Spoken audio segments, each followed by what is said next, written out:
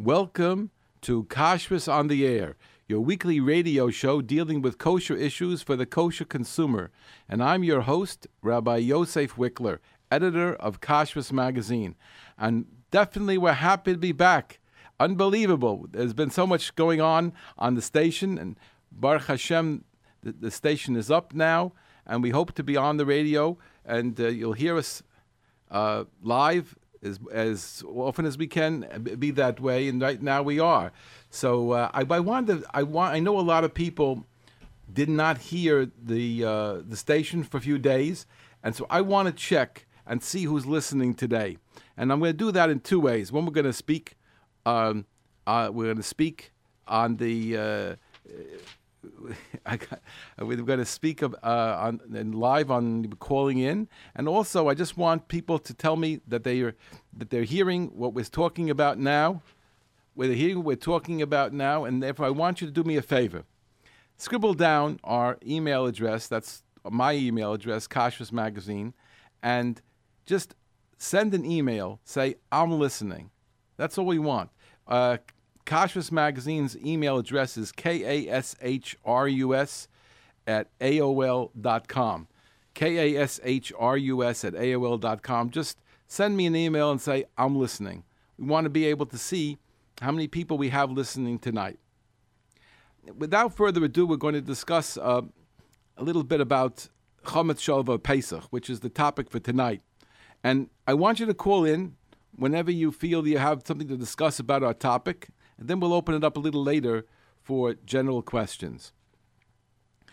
Chometz Shalva Pesach is a very important thing that we all connect with, because the halacha is that, of course, we can't have any chametz during Pesach. If a person has chametz on Pesach, then he gets an aveira, and it's a very severe one, a very severe onesh, and he has to get rid of it.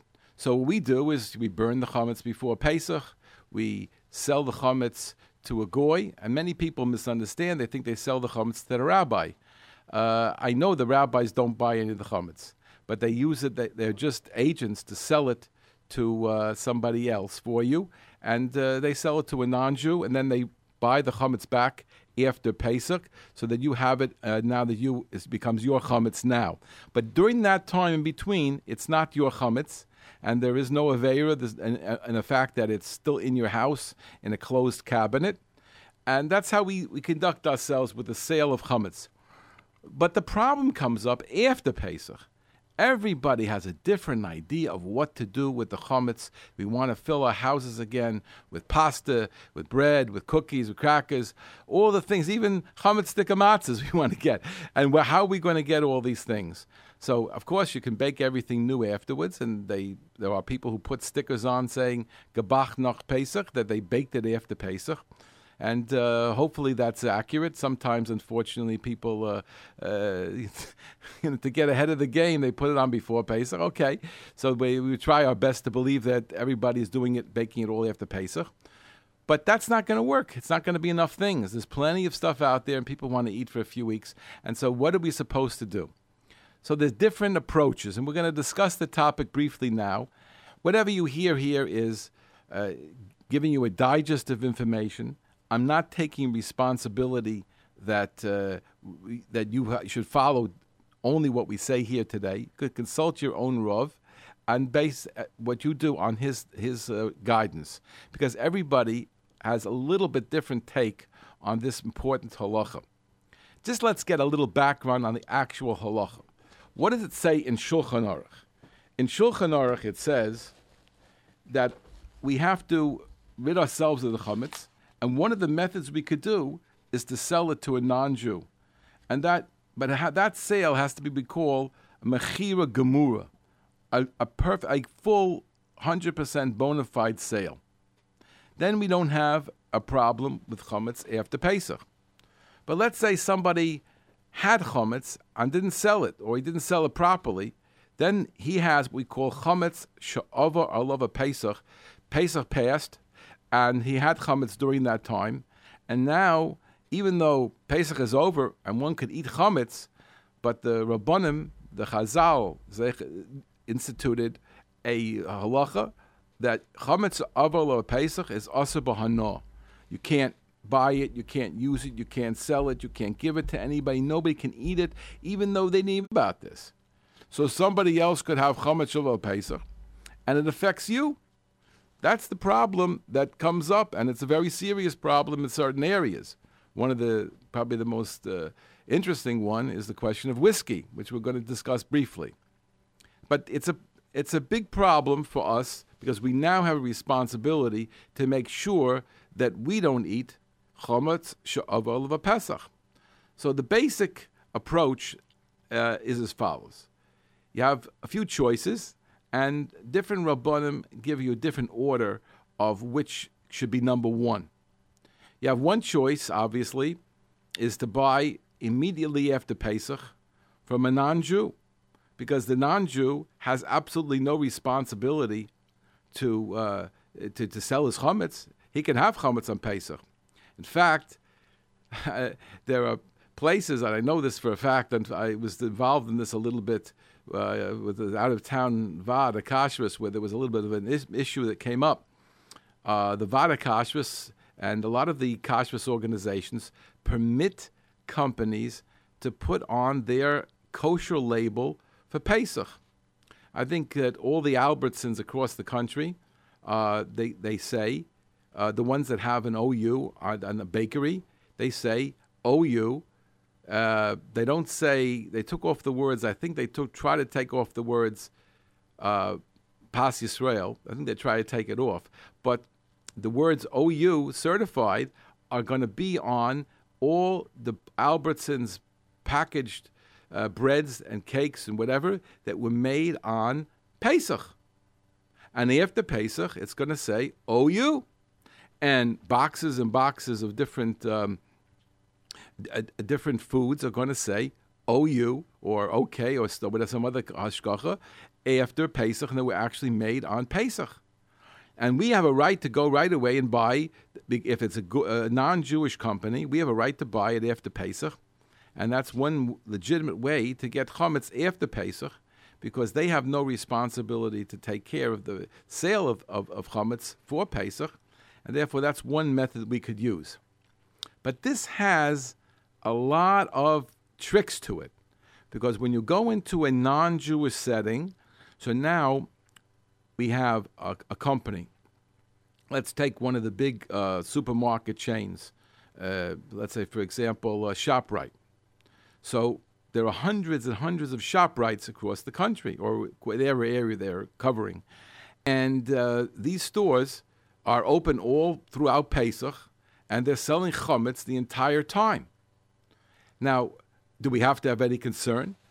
So what happens is, over the years it's been studied, and they found out that, sure enough, the ShopRites, there is no company that is ShopRite. ShopRite is a conglomerate of individually owned stores. In other words, one owner may have 5 ShopRites, 10 ShopRites, 20 ShopRites, or even maybe one, but there's no such thing as the ShopRite company.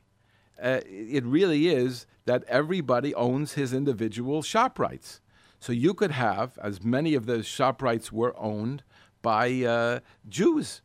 So you can have Jewish-owned ShopRites and non-Jewish-owned ShopRites, and you wouldn't necessarily know which one is which, because you'll just see the sign now, it says ShopRite. If you go deep into their papers, you'll find out that one is called Big V. That's the real name of the ShopRite company. They just associate with ShopRite, but the official name of their company is Big V, or some other name. Big V happens to be one of them. So Big V or some other name, and that's the real company. The real owner is a Jew, and he has a responsibility to sell all his chametz for Pesach, and yet he's open all Pesach selling his chametz. I mean, selling to everybody who comes in. So now that needs a sale. So people realized that, and they went ahead and they tried to sell the chametz for this Jew. And different rabbis did it, and different ShopRites, and different Pathmarks, and different whatever they are. All these across the country, these supermarkets, when they realize that one of them is owned by a Jew, So somebody went ahead and tried to arrange for the sale. And this leads us to a different question. Now we have a man who sold his chametz, but he's open for business. He's taking new chametz in on Pesach, and he's selling what product that he had. So even if he sold it to a non-Jew for the 8 days of Pesach, he took it right off the shelf. There wasn't any secret hiding place. It wasn't in a cupboard. He took it right off the shelf, and they went to the checkout, and somebody bought it on Pesach. So he stole from the goy, or he invalidated the sale. So this is a very, very big problem, very big shaila. There are those who are makel on this, and those who are machmir. But Moshe Feinstein was makel. But Moshe Feinstein felt that it's still a valid sale, that for that time he sold it to a non-Jew. He signed the paper. He gave it over to a rabbi. He may even have given the rabbi a few bucks for his time. And there was a sale, proper sale to a non-Jew. And yet he's open 8 days of Pesach doing business. And how can this work? So Rav Moshe Feinstein said, it's true. He stole from the goy, or he definitely was doing something wrong, but it doesn't invalidate the sale. So people ask, 1 second, the guy's open 8 days, so the whole thing's a fake. The answer is it's not a fake. That's what Rav Moshe said. Rav Moshe said, I'll try to read you the words if we have a few minutes. Rav Moshe said, it's not a fake, because that man, I know he hasn't got a yarmulke. I know he's in the store on Yom Tov. I know he doesn't keep very much at all. But that man doesn't want to get another Aveira if he could limit it. That man has some kind of awareness that I've lessened by selling that chametz. I'm lessening the problem that I have right here. He may not be motivated to become shomer Torah mitzvahs, but he may have in his heart a certain amount of sincerity regarding the actual sale. It's explained to him that way, and perhaps he takes it on that level of seriousness. So that's that's one of the reasons that Rav Moshe says that it would be acceptable. He says, even though he didn't do belev shalem, and he knew it was a little bit of a trick, but he has this in mind that he would like to lessen, he'd like to get around the problem of chametz to the degree that he possibly can. You don't say, says Reb Moshe, Vade lo nemed shebalibo lo rotza b'haheter. You don't say he didn't mean this thing at all. And therefore, to him it was simple. Reb Moshe Feinstein held that this is considered to be an acceptable type of sale. And he mentioned this back over 60 years, about 60 years ago, the tshuva was written. So that's the way most of the people conducting themselves in America. They're making these sales for these supermarkets, etc. Is that ideal? Definitely not. It's not an ideal situation because we do know that the man is cheating. But it lessens it somewhat. And many people do rely on these sales, and they go and buy in the store. So that would work, except for one problem. Again, that's only according to some you can go buy in those stores, but it's right after Pesach. But the problem is that during Pesach, they're getting more product. And a lot of times that product comes from somebody who himself didn't sell the chametz. Because one of the biggest distributors in this area is C&S, and there's a big question mark, even if they sells it, what he does, and therefore the supply of food that's coming in is already questionable. So we have now new product coming in on Pesach. But not only that, right after Pesach, he starts getting more deliveries, and he's getting again from people who didn't sell the chametz. So we have a problem with these stores until such time as totally new product comes in. Every Rav and every kashrus organization gives a different number of how long you have to wait before you buy in these stores. For bread or for cake that spoils, probably 2 weeks is enough, maybe even less. But things that can be kept a long time, they have a long shelf life, you definitely need much longer. And even though the supermarkets do change over very quickly, the common theory is that you should wait until Lag BaOmer, and some say till Shavuos, before you go shopping in those stores where there is a mechiras chametz problem. And even in the non-Jewish stores, if they've had delivery, since they have deliveries after Pesach. So that's takes care of that kind of a store. A non-Jewish supermarket that really is non-Jewish, nobody owns it that's a Jew.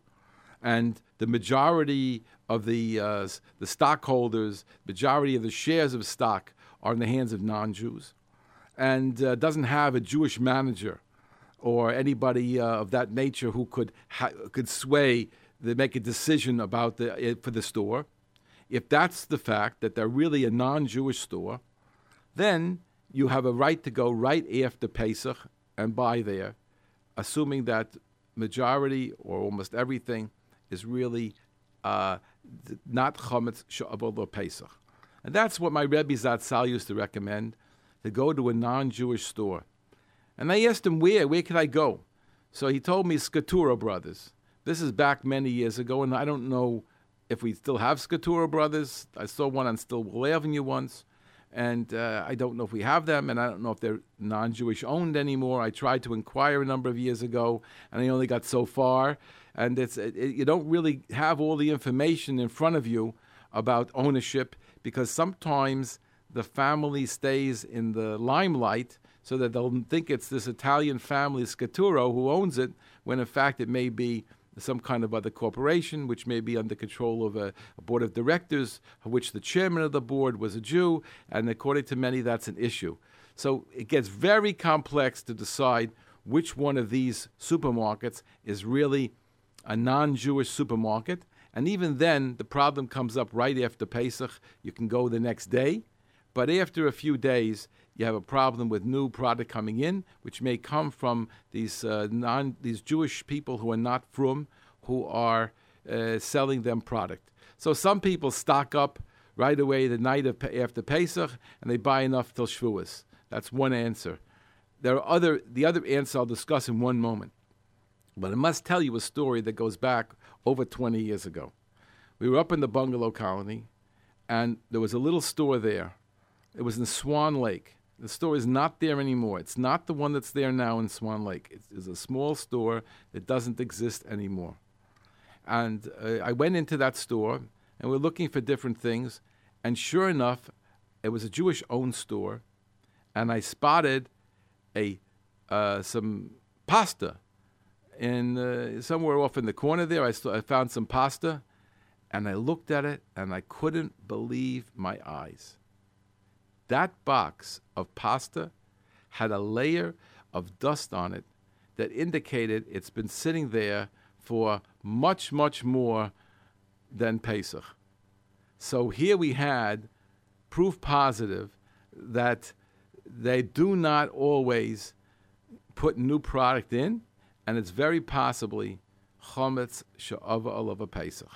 So even though the rule of thumb is, let's say, Shavuos is you're safe, but if you're talking about a ma and pa store, these little stores, stuff could stay there for who knows how long, and a person has to make sure that a proper mechiras chametz was made, and don't assume that something came in after Pesach and it's already now all new material, new foods. It may very well have been there for a very, very long period of time. So what are we left with? We have a problem with the Jewish man who sells his chametz, and he is open and selling chametz on Pesach. We have a problem with the non-Jew because he could be buying from the non-religious Jewish suppliers. So what do we have left that we could rely upon without any concern? So another option is that because we bought right away after Pesach from the non-Jew, that would be one opportunity. But another thing is we buy from a Jewish-owned store, and he sold his chametz. He sold his chametz for Pesach. He's a Yerei Shemayim. He's a God-fearing man. He davens every day, Shachris, Mincha, and Mariv. He seems to be upgehitten. He seems to be careful in all his mitzvahs. Why not go to him and let him sell his chametz to a rabbi, to the goyim, and after Pesach he buys it back, and you go to a store and you buy from him. And that definitely is a very simple solution. But here, people raise a different question. Rabbi Wikler, you got a problem with the Friar Yid, non-religious Jew, selling his chametz to a non-Jew and then selling it on Pesach. I'm telling you that Mr. So-and-so, who has the store over here, he knows that people race into his store after Pesach. He knows that he has to be ready with an unbelievable amount of food because people switch back from Pesach to chametz and they fill their houses up again from beginning to end. And that's the best shopping he has all year, because especially when there's his Pesach stores that take away his business. So here he's got the business coming back to him. And people spend $500, $600, or maybe $1,000 after Pesach on buying all the things that they need to get back into their houses. And if he loses out on this, he's finished. This is one of his major times during the year. So he's going to stuff up his store with every box of chametz he could possibly get in the store, so that he'll be ready for Motzei Pesach. That right after you put away while you're putting away the Pesach Kalim, you send somebody out to the store to buy something so you can have fresh, make something pasta or whatever it is, or flour, and you're going to make something, and he must be open. He must have that. So you're telling me, Rabbi Wikler, that he sells his chametz to the goy? He needs it. So here is a good question, and my Rebbe felt strongly that it better go to the goy, but especially to right after Pesach, to somebody that was really definitely not Jewish, and then you could buy everything. But here we have another alternative, and it's a good alternative if you believe that he sold his chametz properly. Now, he definitely did a sale. The question is, what does he have in his heart? So I'll tell you, it depends what he expects to do. If he would sell all this chametz to the goy at one shot, it's true. He might not be able, he might have a problem for some of his customers. Maybe they'd have to buy spring water in his store. But really, he could make a lot of money from that sale. So most people would be willing to sell it to the non-Jew if it really push came to shove. So it isn't such a false sale. And secondly, the Svarim discuss that maybe you don't have to have that degree of commitment in the sale, because everybody sort of knows that that's going to come back to them after Pesach, that the rabbi is going to buy it back. In fact, most people just open up the cabinets right after Pesach. They don't call the rabbi up. They don't wait any period of time. They're sure he took care of it. My rabbi for sure took care of it. I don't have to check it up. And that's not that means that you didn't really, how much of a sale did you really think it was? So it is if it's a problem for that store owner, it probably is a problem for you too, especially if you have a liquor supply, and especially if you have a simcha coming up and you're storing some stuff because you expect right after Pesach to have a simcha. So it does become a little sticky for everybody, and this is definitely an opportunity to rely on a frumah yid. Years ago, I spoke with an Adam Chashuv, Rav Shimon Eider, and I discussed this issue with him, and he told me as follows. He said, let's remember that it is scary, chametz shalva Pesach. It's asa b'hana. You can't you have any benefit from chametz that wasn't sold for Pesach. That's true. But on the other hand, it's a d'Rabbanan. And to rely on to trust another Jew, and to realize it's only a d'Rabbanan, that's certainly not such a terrible thing.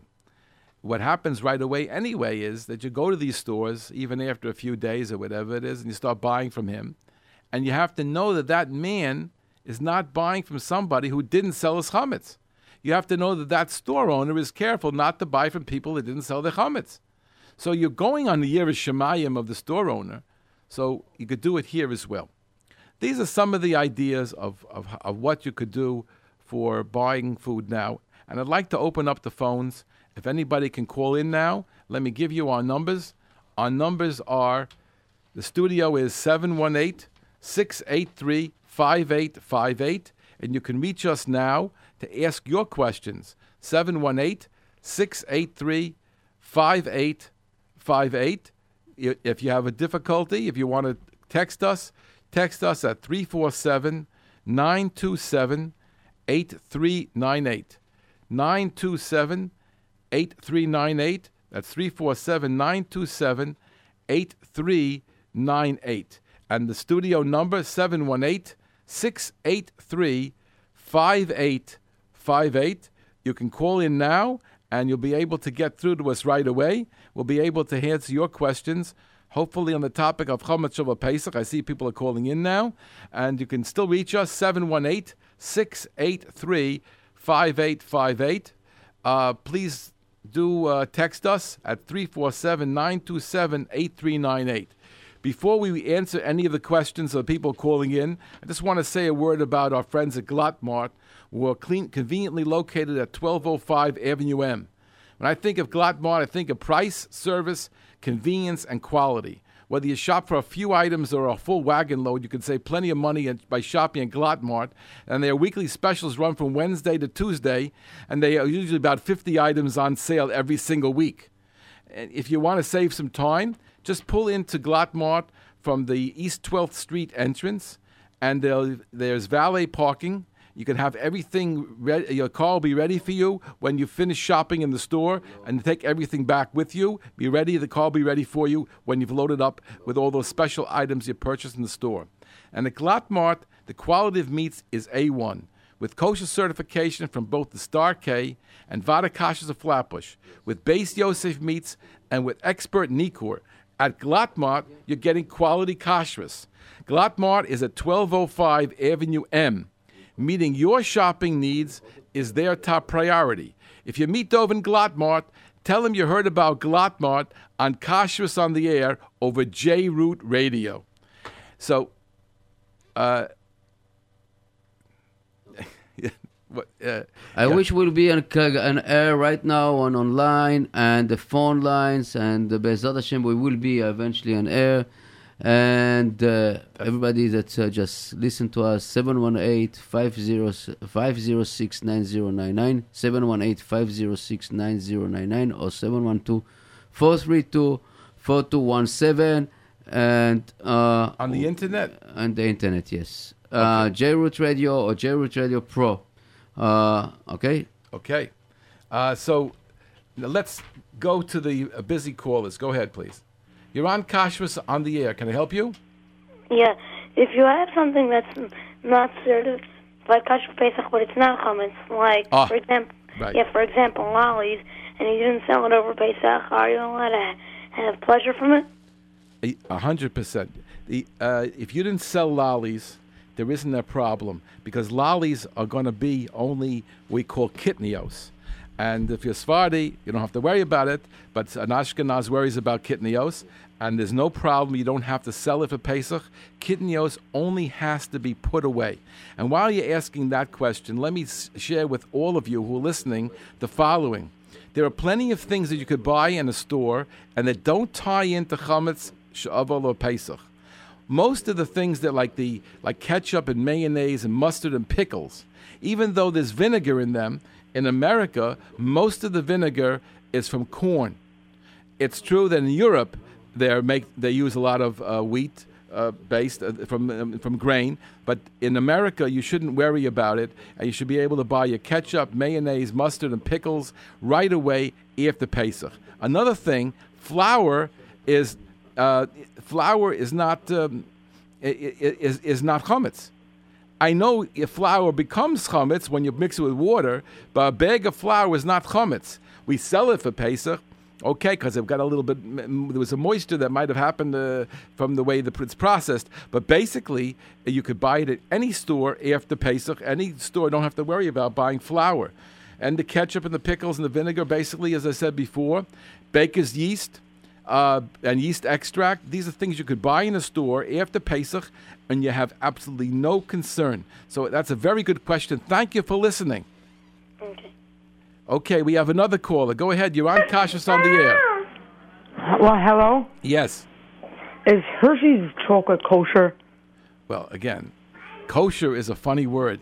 The word Hershey's chocolate, the ones that have an OU on it are under the OU certified, and most of them are, I think all of them are dairy. There are some things I think that are parva. I think the syrup may be, the chocolate syrup might be parva, but all the other things are dairy. So kosher, I mean, it's OU. That's okay. What school are you in? Cheder. The Cheder. Thank you for calling. Okay, another caller. Go ahead. You're on Kashrus on the air. Can I help you? Yes, hello. I have two questions. Number one, if you store your flour in the freezer all year, can you still sell it for Pesach? You could sell something you have stored in the freezer. I know women are not going to... It's moist. It's moisture because of the freezer. Again, let's go back one step. Okay. I store my flour in the freezer because I sift it. One second. I can have bread in my freezer and sell it. Uh-huh. But I have to have, it has to be an area that is designated for the goy if he wants to come and to examine it and to take it. Now, women don't want to hear that. People are not going to want to do it. But here you talk about the flour. The halacha is just that it has to be not put out of the way. It has to be in an area that's designated and sold to the non-Jew. In the contract that your husband writes and gives over to the rabbi, he usually asks, where is the chametz stored? And you have to say that I have some chametz in the back of the freezer, and that's where you're keeping it. It should be set off and set apart. If you remember, in the good old days, where they didn't have Pesach stores, and the fellow had a store, and he had chametz, and then he started selling Pesach items, and he covered over the chametz items with some kind of paper. Right. And they stayed right there on the stands. It didn't move at all. So the halacha doesn't require more than that. Some people might get a little bit upset what I'm saying now. They might say it should be a totally separate designated area. There should be actually be a door or a lock or something like that. That is an issue. One could create something of a similar nature, perhaps in the freezer. I don't really recommend this whole idea to anybody, but you're asking me the halacha, especially when we're talking about flour, which we are going to say is not chametz. So therefore, we have an additional reason why we should be allowed to do something of this nature. But I don't want to paskin.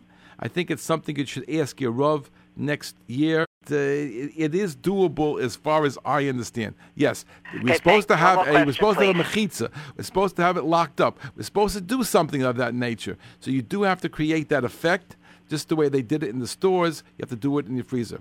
Okay, thank you. One more question. Yes. If I live in an area where there's an Erev, and I know you're not allowed to carry a Yantif, only the Tzorech Yantif, does the Erev also apply to Yantif? If someone carries an Erev, are they allowed to carry on Yantif, not for Tzorech Yantif?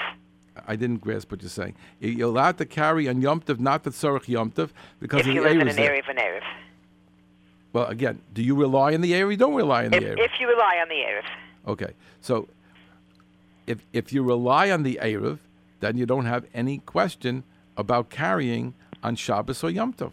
Okay. No, some of my sons almost said it only applied to Shabbos, not to Yom Tov. No.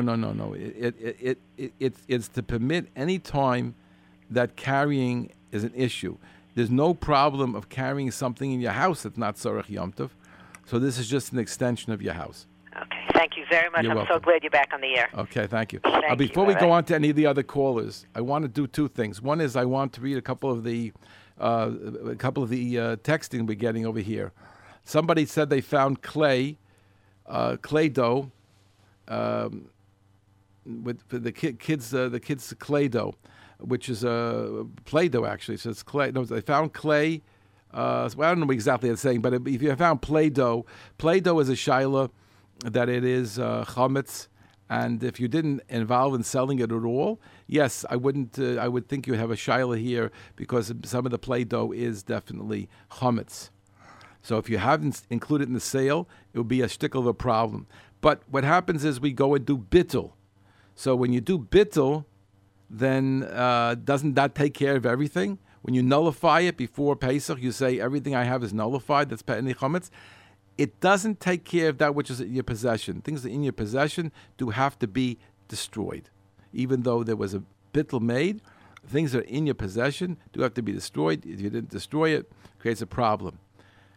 A shul that I know, they discovered on Pesach. I'm sorry, on Pesach, they discovered. Right, on beginning and the end of Yom Tov, before Chol Hamoed, they discovered matzah that was chametzdika matzah. And that matzah had to be burnt, even though everyone said Kol Chamira, and the Rav or the Shul or who president or whatever it is said the Kol Chamira. And even though they put it was in a cabinet, so it could have been technically sold to the goy, but it wasn't in a cabinet that was uniquely the things that they were going to put away for Pesach. So it was forgotten. Nobody checked. It was in a shul. 2 boxes of matzah. So somebody came over to me and he discussed the whole topic with me. I don't want to tell you the story now because it takes too long to tell. It's a very interesting story. Bekitzer, we went through the halachas and I showed this fellow why it has to be done. He thought maybe it doesn't have to be done because it was maybe the matzah isn't, even though it's not, doesn't say kosher Pesach, maybe it's matzah, it's baked quickly so it doesn't rise, you don't see any bread in it, so maybe it's really kosher Pesach, so you don't have to destroy it. And I tried to tell him no, and we went through a different discussion over there. Finally, he understood he has to burn it and destroy it. So I saw him the next morning and I asked him, so what happened? Did you burn how did the chametz burning go? He said, I didn't do it. I said, what are you talking about? We spent the time. I showed you. You have to burn it. That's what the rabbi told you, and that's what everyone told you. They gave it to you, and they told you to take care of it. He says, I know. But what happened was I left it to the morning. I don't know why he left it to the morning. It should have been done that night. I left it to the morning, and then I went looking around for wood, and by the time I came, the garbage man had already taken it. So he didn't get a chance to actually burn the chametz, which he should have done. But that's something was in your possession, even though you made the kol chamira, and you definitely don't want to have it. You are supposed to burn it, and that's what I showed him in the Shulchan Aruch, that you have to burn it. Okay, then another question we have is asked about the ShopRite on Avenue I. The ShopRite on Avenue I, I'm not going to get into details, but ShopRite on Avenue I, the chametz was sold by through, I believe, Rabbi Beck. I believe so. You can check it in the store, and I'm sure that he did a proper sale. I don't know what the store has in it, but I'm guessing the store was open selling chametz all Pesach, and that old child that we discussed before applies. Yes, Rav Moshe said it worked for the sale of the things that he had, but as far as for you to buy something, the things there. But the question about him getting more things on Yom Tov, I don't know if he did. You have to find out if he got more things on Yom Tov, and you have to find out where he's getting things now. I'm sure he's not careful about Chametz Shavuot Pesach, buying the sources he buys it from. I just want to share with you that in ShopRites, they don't do regular buying, most of them. They can buy from outside vendors, but they very often buy through a thing called Wakefern. And Wakefern is owned by all the ShopRites as a conglomerate together. Where they get their things from, I have no idea.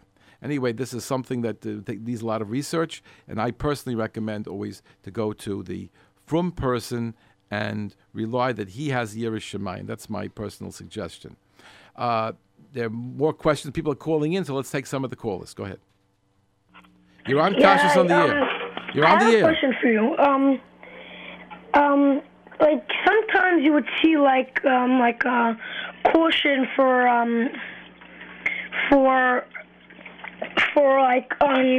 like that these equipment were used for like eggs for the allergy warnings, and they say that like on Pesach they said that these were used for like maybe like kidney stuff, and it was like, let's say it was a non-Jewish company that was made a Jewish run, yeah. But it would say that it was used for other stuff, like like good like question. picnic stuff and. Good question. Let's say let's go more. Let's say better than that. It's used for it's in a factory that has wheat in it, which is really chametz. Let's say. Right. Okay. So the thing is like this: when you go to kash, when you deal with a proper company that has proper hashgacha from a hashgacha that you trust, they took care of all of that.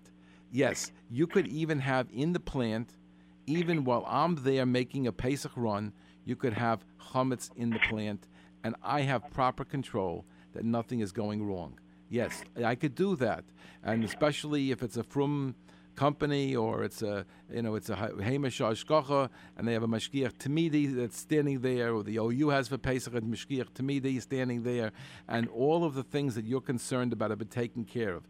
But as far as the government and as far as the warnings, the company has to protect itself because they get sued like crazy, and therefore they're going to put that wording on even if the machinery has been kashered. I'm going to tell you a quick story, and it goes back a few years, and I was together with my good friend Avram Jorvel, who was kashering a bakery for Pesach. And let me tell you something. The whole place almost burnt down. The fire that he set, which was on briquettes, shot up to the ceiling. I thought the whole place was crashed. I ran out of the building. Personally, I ran out of the building. He felt confidence that he had everything under control, and I was absolutely scared out of my mind. When they kasher, they really kasher, my friend. The flames were shooting up 6, 8, 10 feet high. I mean, it was scary. So I'm not talking about a game. When they kasher, so you don't have to worry. Thank you for calling. I just have one more question. Yeah, go ahead, shoot. Some stuff also say that if they make a certain run, like I saw like in the store, I think it was in Chop, right? That they're selling kosher hamburger buns that were made with like dairy equipment or has dairy ingredients in it. Well, dairy ingredients and dairy equipment and dairy in the building and dairy and it's made on dairy equipment when it depends where it's put. Let's go over it quickly. If the product says DE, then that means it was on dairy equipment. If the product says parva, it was not made on dairy equipment. It even though it says in the ingredients somewhere now or at the bottom of the panel, it's being put in there just for the warning for the allergies. And they have to say that, yes, it's called dairy equipment for the allergies, but it's not really dairy equipment because it's been kashered. It has halachically become parva. That's what they do. So you don't have to worry if you have a decent hashgacha. Those things are usually taken care of. Can there be a mislabeling? Yes. But you'll see it in my magazine. We have all the mislabelings, and in general, you don't have to worry about them unless you spot that there is a mislabeled product. Thanks a lot for calling. Thank you. I'm very happy that Jarrett Radio is up again. What yeshiva are you in? The Cheder. The Cheder. Thanks for calling. Bye bye. Okay, another caller. Go ahead. You're on Kashrus online. Yeah, if you found some flour in a place they didn't sell to the guy, are you allowed? If you found a little flour, are you allowed to use that such as in the cake? The answer is we said that you could even go. You don't consider that to be chametz of a Pesach. You should have sold it, and I'm sure that your father did say, at least say the kol chamira in which he gave it up, and we're not going to call that chametz. Just like I said before, you could go to any place and buy plain flour after Pesach, and you don't have to go to a store that specially sold the chametz.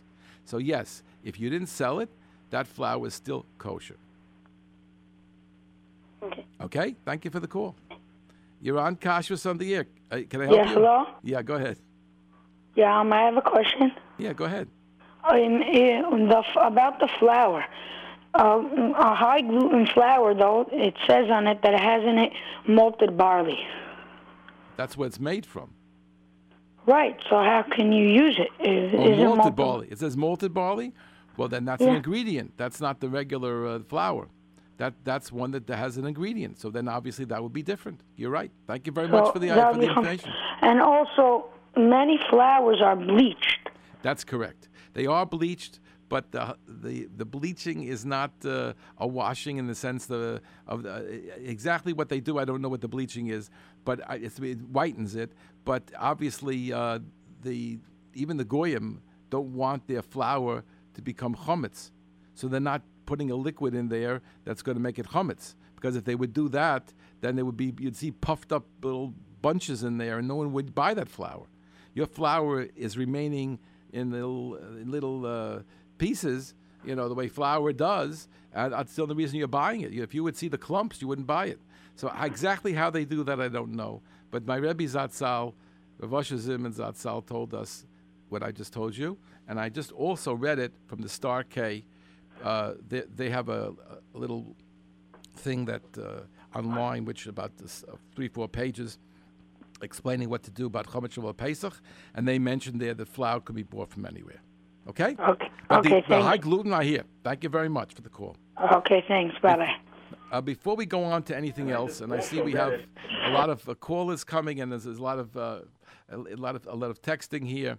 I just want to do 2 things quickly. One, I want to remind people that I would like to know if you're listening tonight. Just email me personally at kashrus, KASHRUS, at AOL.com. Just say the words, I'm listening. That's all. I don't need your name, nothing. Just, I'm listening. Send that email to kashrus at AOL. And now I want to make a special offer. And we're all very excited about J-Root. We're happy to be able to listen to it on a regular basis. I know many people coming over to me and asking about it and very interested in listening to the shows on the J-Root. And therefore, I think it's important for all of us to support this organization. And I would love everybody to get our magazine, which is Kashrus Magazine. Our next issue is going to be about the travel guide. We have a book that's going to be about 135, 150 pages long, which is all the different travel spots across the country. Last year we did 267 cities across the U.S., and we probably will have more this year. I don't know the exact number. Maybe it's 270, 280. I don't know how it's going to go, but certainly we're not expecting to have less. So it's a great opportunity. It's updated all the time. We're updating it at this moment. As we're talking right now, the secretaries are updating it, and we're expecting a very, very special book coming out in about 3 to 4 weeks. So that's something that you don't want to miss. And and no one wants to miss supporting J-Root. So I'm making a special offer, and I'll tell you how I want to do it. For a contribution to J-Root of $50 or more, I'll give 2 subscriptions to Kashrus Magazine. A subscription is $25 a year, so you're going to get 2 subscriptions for a donation of $50 or more to J-Root.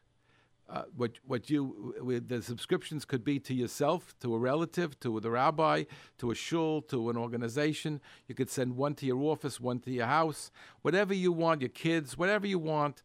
Get yourself 2 subscriptions. We're interested in getting more readers. J-Root needs the money, and most of the money goes to J-Root, except $7 per subscription. So the money is going to J-Root.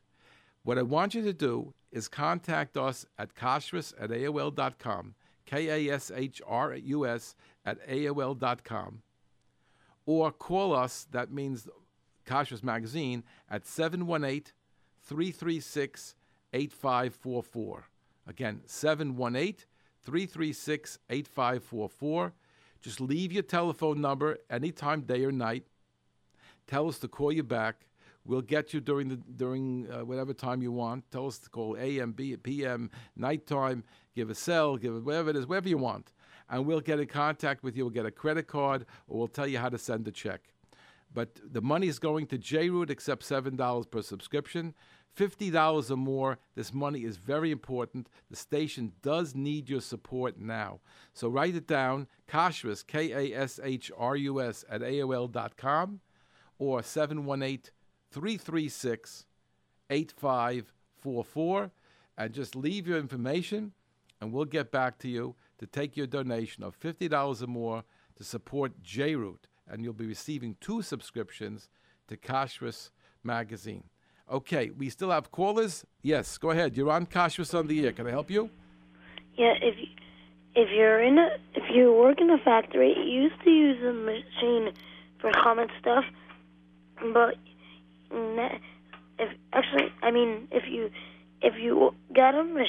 if you work in a factory, you bought a machine, and it was used for chametz. Is anything that was made for Pesach, anything left? Was it not kosher Pesach? They have to burn it. Let me see if I got it right. You have a machinery that is really chametz. However, it became chametz, right? And now you made something that doesn't have any chametz ingredients, but it was made on that equipment. So you want to know if I have to burn it. You have to destroy it now, if that's considered to be chametz. No, because it was made before Pesach, in which case it would have been batel. Anything that would be there would be nullified. And therefore, that food, I wouldn't eat it on Pesach, but I would say you didn't do any aveira, and you could eat it after Pesach. Okay? Okay. Thank you very much for the call. Okay, another call. Go ahead. You're on Kashrus on the air. Hello, Wikler? Yes, go ahead. Good evening. This is Avram. I hope you recognize my voice. I recognize your voice, Avram. Okay. I have a question. If a person wants something to gebacken noch Pesach, baked after Pesach, I mean, how far does it go? I'm saying some bakeries, they buy the chametz, the flour after Pesach. A particular bakery, I don't know which one, but if you, I know there's one bakery that does. That if the flour is anyway chametz, because today they bleach everything and they wash it. So I'm saying, is there really a reason to have a chumrah to gebacken noch Pesach, or it's a gimmick to sell cake and rogalach? I think it's neither one of those. I think that, I think that purely halachically, most of the rabbanim are saying that flour could be bought in any store and is not considered chametz, and it's not chametz over la Pesach. That's the way the Star K is giving out. That's how my Rebbe Zatzal taught. I don't know. And this young man called before. He said, if you have a flour, the bleaching thing didn't seem to be an issue. But the other part he mentioned about this, there's some kind of malted barley inside. Then, of course, malted barley is an ingredient, and that would be an issue. But regular flour, as I understand it, does not have a chametz problem. I wouldn't not sell it. If I had it in my house, I would sell it. I wouldn't leave it lying around. But I wouldn't call it chametz she'avar Pesach. On the other hand, there are people, like you said, who are very careful, and there is a bakery that claims that they buy all the stuff up until I think Shavuos time. They buy all the flour, and therefore they don't have a problem with it. But why is it? Is there a problem according to some place, Kim? I don't know. I don't know if it's a halacha or a chumrah issue. In other words, obviously the Star K doesn't agree. Okay. I'm looking right now. Let me just tell you. I'm looking at something. It's called Star K Online Guide to Purchasing Chametz After Pesach, and they have a long list of things of what you have to buy in a special store and what you don't have to. And the things you don't have to include flour, including whole wheat flour, he says also. Right. Interesting. Okay. Thank you so much. It's a pleasure to hear the station and you again on the air. And we want to have you on the show again. Take care, Avram. Go ahead. Let's go, please. Hello? Oh, yeah, go ahead. You're on the Kashrus on the air. Yes, I have a question. When checking lettuce, right? So I was once by Positive place, and they pulled out a worm, like a little, I forgot what it's called, besides the big post, whatever. Top of the, not lettuce, celery. Yeah. I'm sorry, celery. That's a leaf miner. Leaf miner. Yes, leaf miners.